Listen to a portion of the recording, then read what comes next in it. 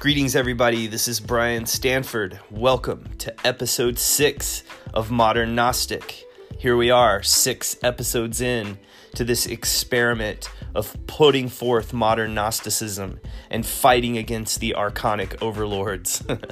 Today, we're going to talk about the politics of social media and depriving your jail guards of their salary. I hope you guys love the episode, and I hope you take up the challenge that I offer. Enjoy and seek the mysteries.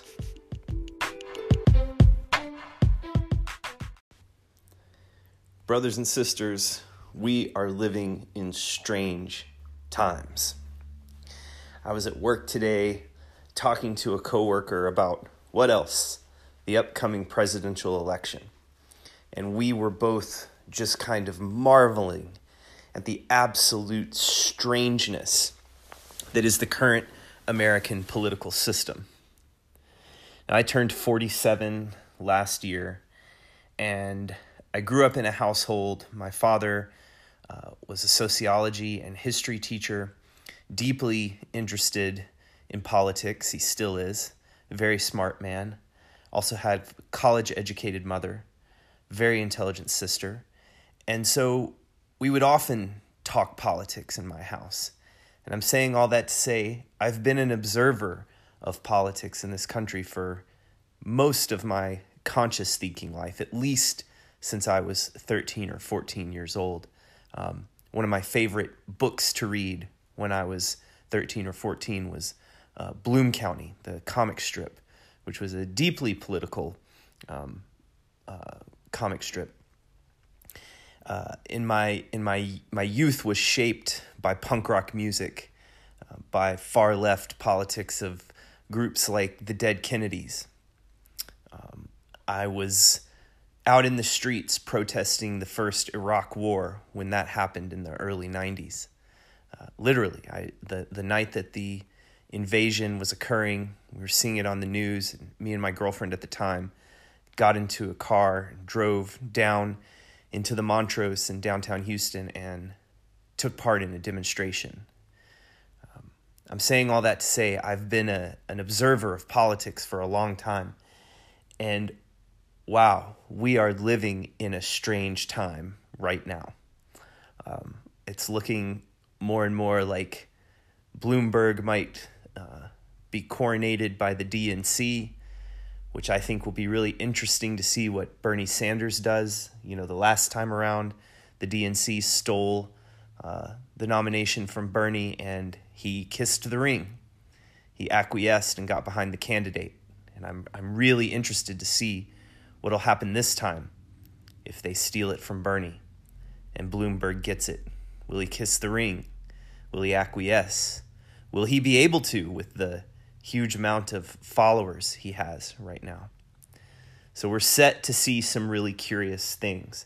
And I try to maintain an optimism, an esoteric optimism in my life. I really feel like there are health benefits. There's definitely mental health benefits to maintaining an optimistic outlook.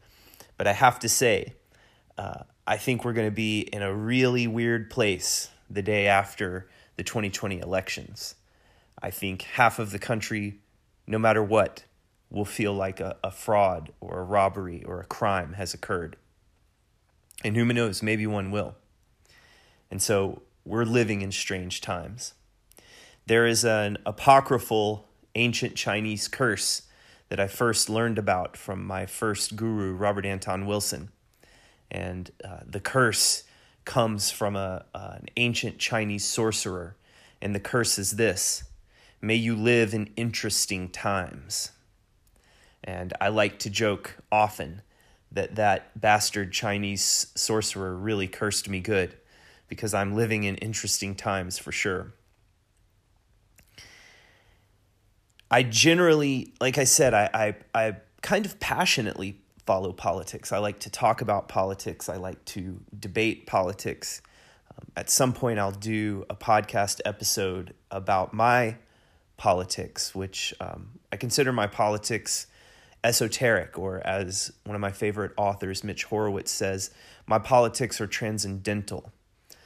I like to practice what I call esoteric patriotism, which means I'm a patriot in regards to the founding esoteric hermetic ideals of the American experiment, which have nothing to do with race or the amount of money you make or even where you're originally from.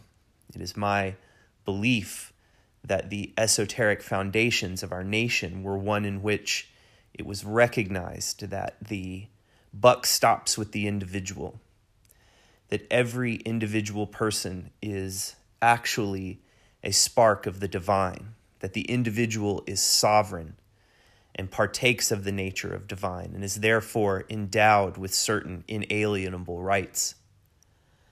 And undoubtedly, America has never lived up fully to this great esoteric heritage from which we spring. Indeed, as my friend Jim likes to point out, and we had a really interesting argument the other night about it, and it's kind of common to hear, and there's probably people hearing me talk right now who are yelling at their speaker, but the founding fathers owned slaves. And that's true. Not all of them. Some of them did. Some of the founding fathers were also founders of abolitionist movements.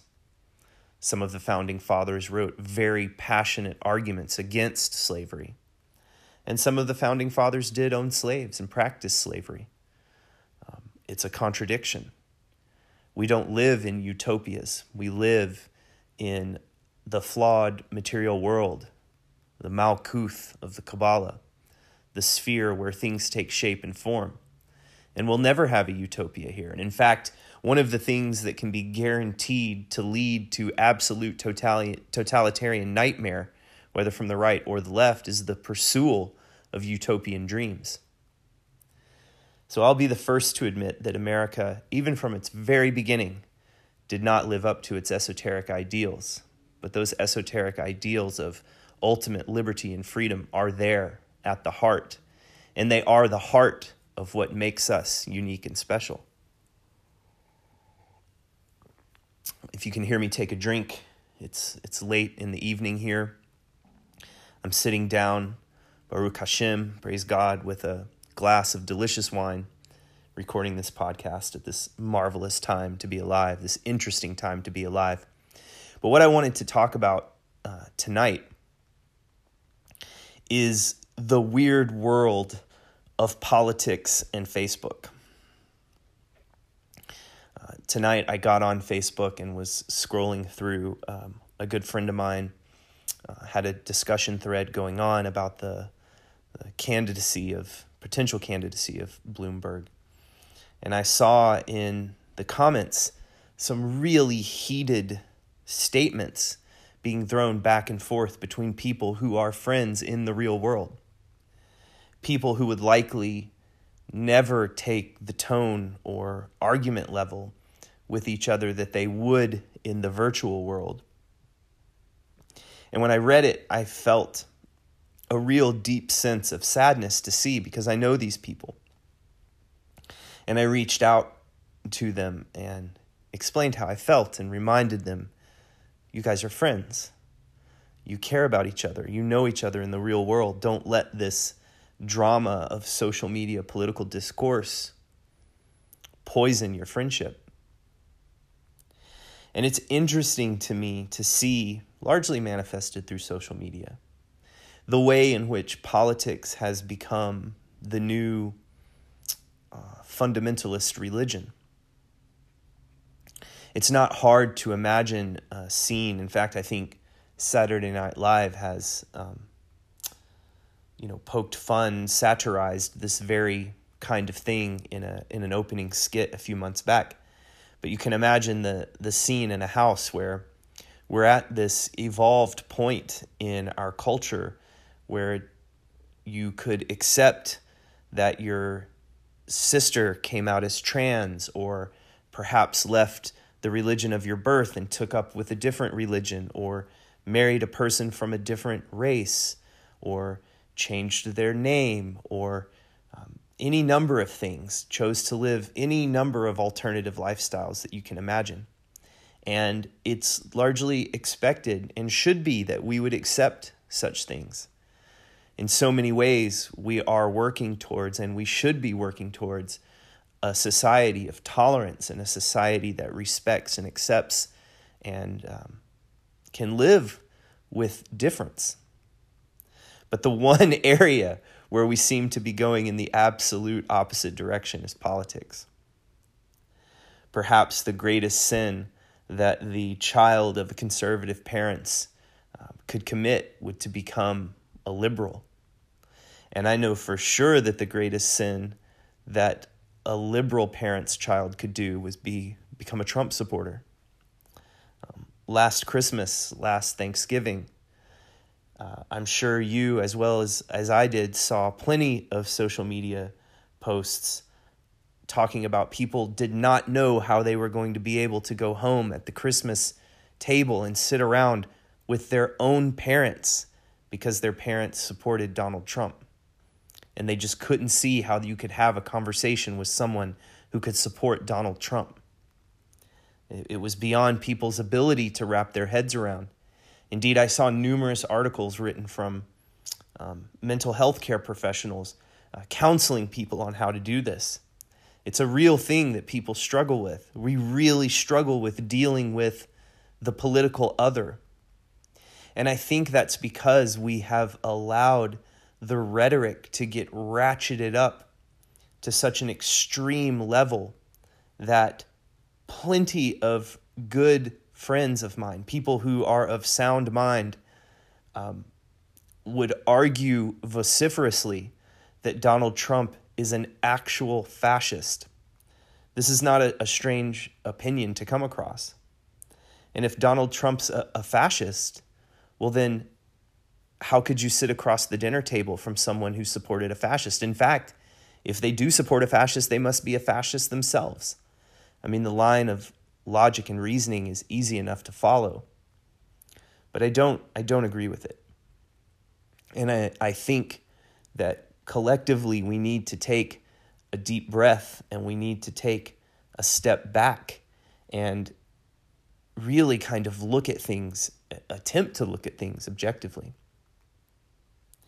Particularly, I would say, if you follow an esoteric path, particularly if you're a Gnostic, you should really, really be cautious and suspicious of the way that our emotions are being manipulated at this very moment.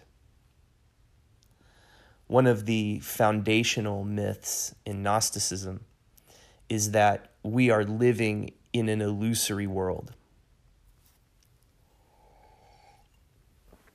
This is a common theme in esoteric traditions in East and West, and it's been probably most beautifully expressed in modern times in the movie The Matrix, where the main character, Neo, wakes up to the fact, or is actually woken up to the fact, that he is living in a prison world, and that the overlords and rulers of that prison are feeding off of, are getting their energy from humans, from the bodies of human beings.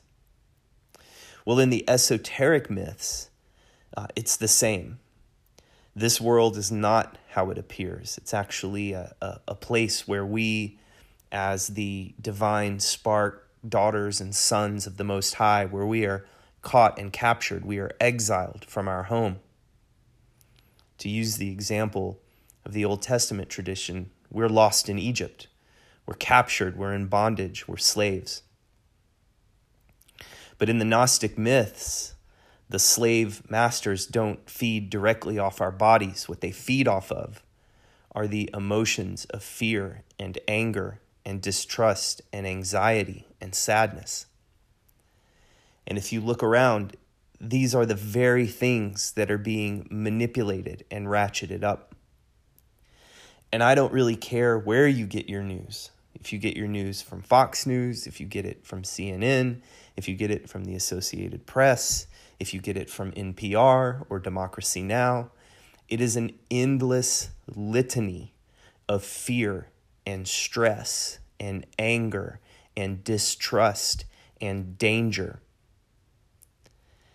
And I see my friends all around me, friends and loved ones, becoming completely wrapped up and lost in this. And I'm not immune from it. Just the other day, I saw a post on Facebook from a friend of mine, and I did the thing that's probably dumb to do. I went into the comments section and read some of the comments and was blown away and outraged by what I read. And of course, I had to comment, right? Because it's so important. It's so important. It's funny how Facebook gives us this sense of it kind of being the public square. And I know myself, I really fall into the idea that, well, if I don't say something, that comment's going, unchallenged, that the person's spreading a falsehood, and it's my duty, it's my job to stand up for truth and to say something. And that's such an illusion and a joke. It's screaming into a black hole. It goes nowhere. We all know that no one's mind is ever changed in these kinds of discussions.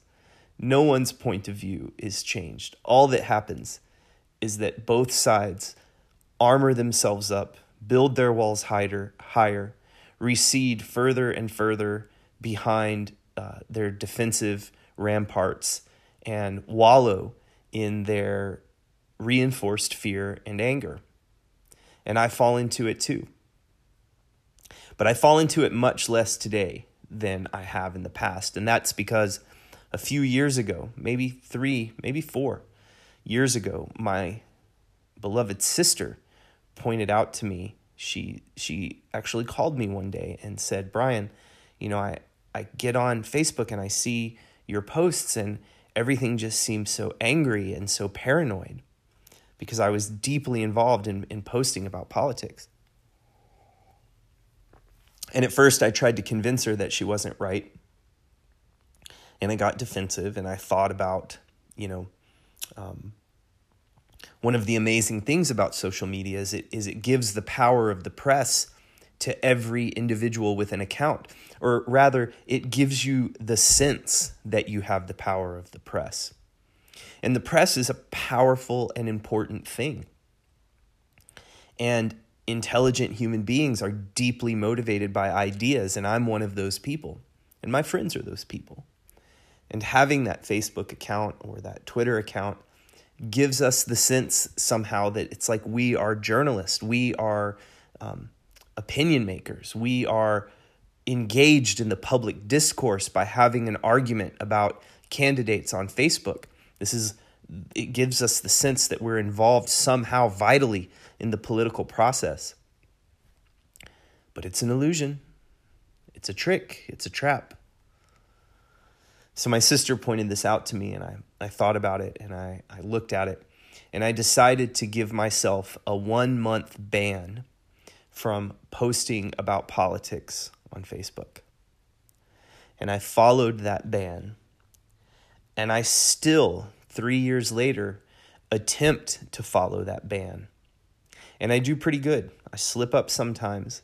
Generally, my slip-ups these days are in the comment sections of other people's posts, because I'm generally a smart person. I have found loopholes in my own rules and can tell myself, well, I didn't post about it, I'm just commenting about it. But I'm still doing the same thing, and I need to stop. But anyway, I extended this ban that I gave myself from 1 month, and now I'm in my 3rd or 4th year.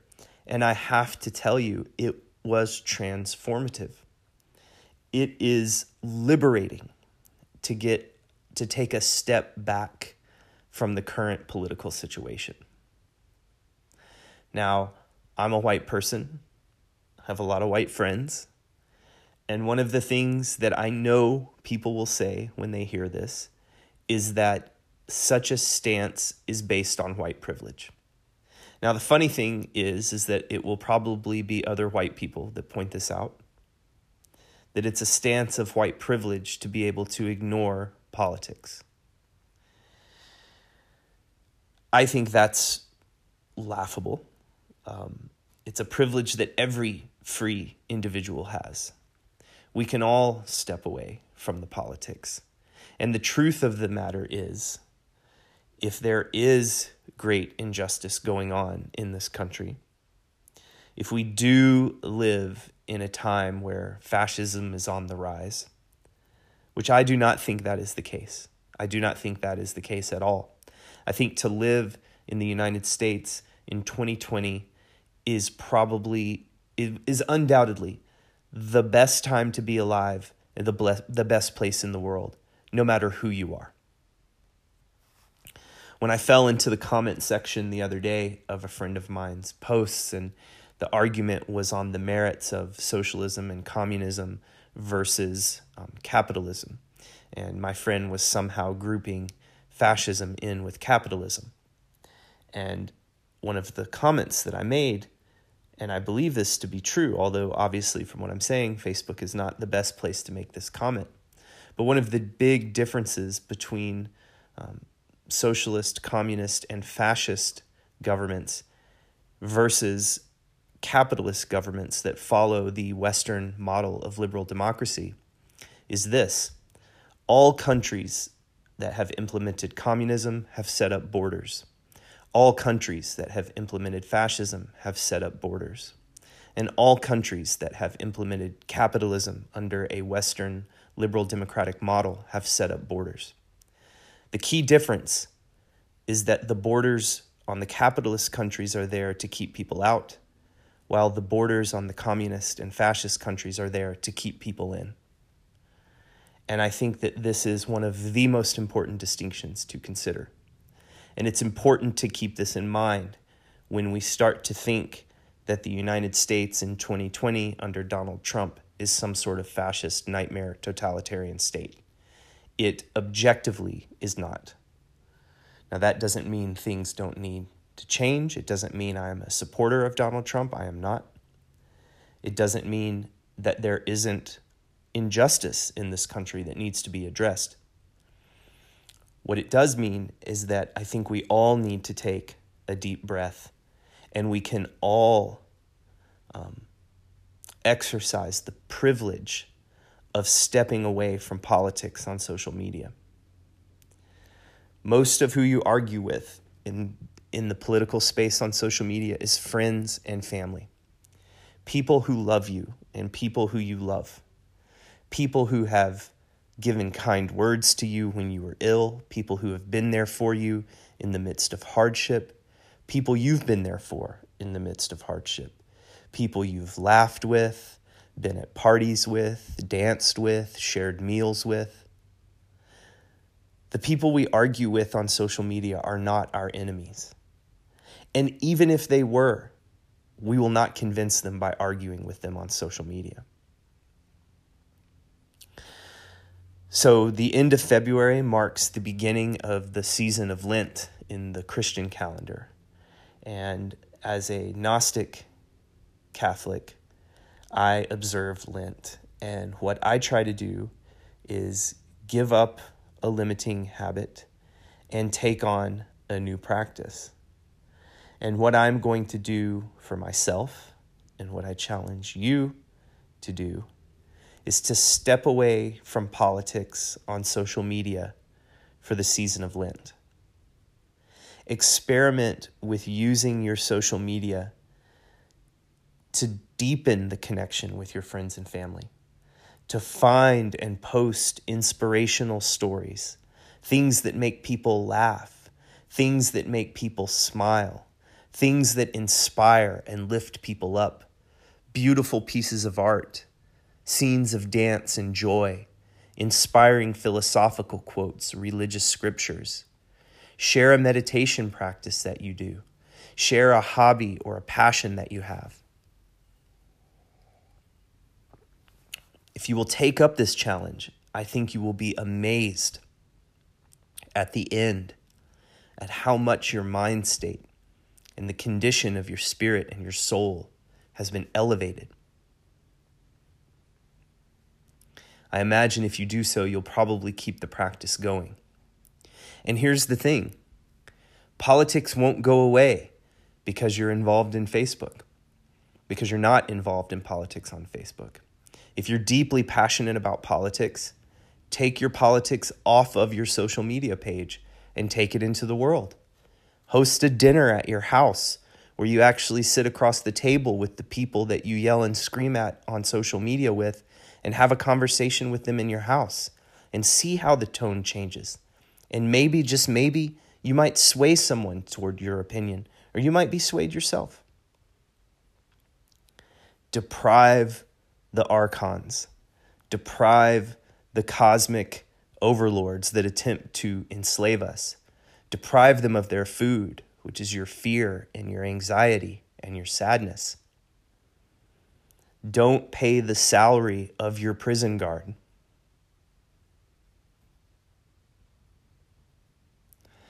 So those are my thoughts on stepping away from social media. Hopefully you found something in there that you can make use of. And join me for Lent in 2020 and step away from the politics of social media and see how it changes your life.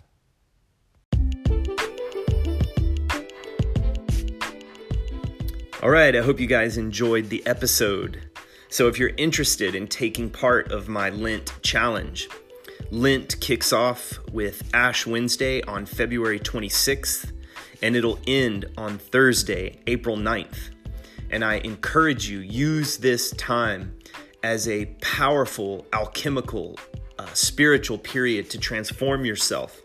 And if you're interested in taking up the challenge of trying to divorce yourself from the politics of social media, and you'd like some support in that challenge, go on over to the Modern Gnostic Facebook page, where we will not be debating politics and arguing and yelling at each other in the virtual space, but will instead be sharing inspiration and power and lifting each other up. If you guys enjoyed this episode or the other episodes of Modern Gnostic, be sure to subscribe wherever you listen. That really helps us out. Share it, like it, share it with your friends on social media. During Lent, this is something you could share that would be inspirational to your friends and your family. And please stay tuned, keep listening. It means a lot to me to see the listeners, to read your comments, and to see that people are getting something out of this. As always, I wish you the best, and I can't wait to sit down and talk to you guys again.